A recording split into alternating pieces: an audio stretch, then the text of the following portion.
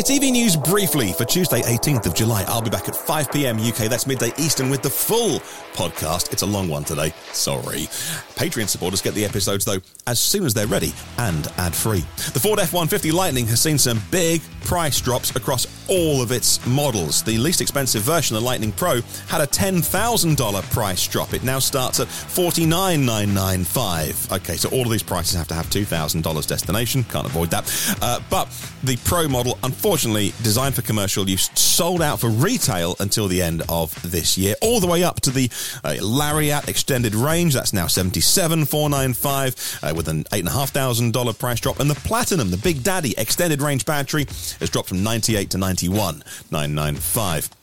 Hi-Fi is a Chinese brand I haven't talked too much about. They have an X and a Z. That's the sedan. The X is the SUV with these funky, folding, gull-wingy Model X doors. And the Hi-Fi Y has been revealed now in China. Equivalent price about $47,000. Packed full of technology. 115 kilowatt-hour battery, up to 500 miles of range in China. A little bit less real world, I imagine. But if it's 370, 400, still very, very good.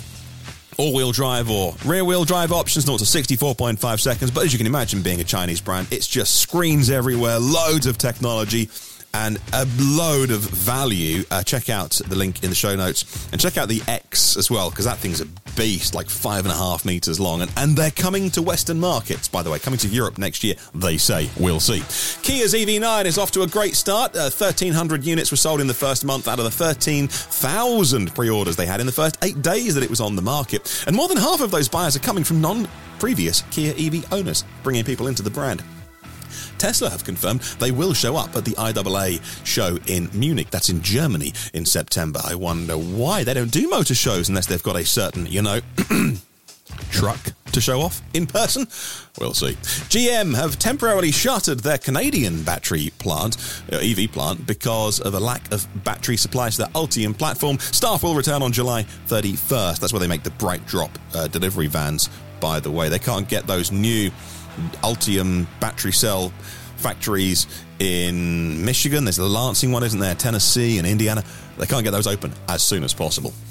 SEAT confirming their new battery cell assembly plant in Spain goes into construction very soon. 400 new jobs, all part of VW's investment in the Spanish EV industry to make electric vehicle batteries there. The Chevy Silverado EV will have a higher EPA range than it's previously kind of lowballed the estimate a bit. It's now going to be 450 miles EPA on the top version of that, heaping more pressure, some would say, on the Cybertruck announcement expecting in the next few days, with price cuts from Ford, bigger range from the Silverado EV. That Cybertruck's really got to smash it out of the park, and I'm sure it will. Ubertricity, who you may know if you're in the UK for lamppost charging, just won 2 new contracts to install 560 additional lamppost chargers in built-up areas. So useful if you haven't got off-road parking to charge your EV. Well done to the Rimac team. The Nevera, the world's fastest accelerating production car and the highest speed production car, has a new record, the fastest production car up the hill at Goodwood on the hill climb.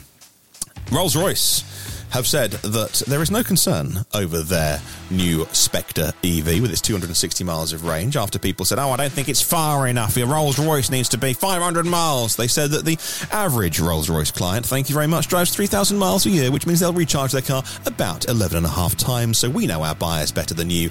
Do one. The iconic car maker Morgan is preparing for an electric future under its new owners, no longer part of the Morgan family after 110 years, owned by private equity these days, but they have confirmed moving into EV world. And a French city has cancelled their hydrogen bus project after 3 years because they found that electric buses were 6 times cheaper than their hydrogen ones. And that's briefly.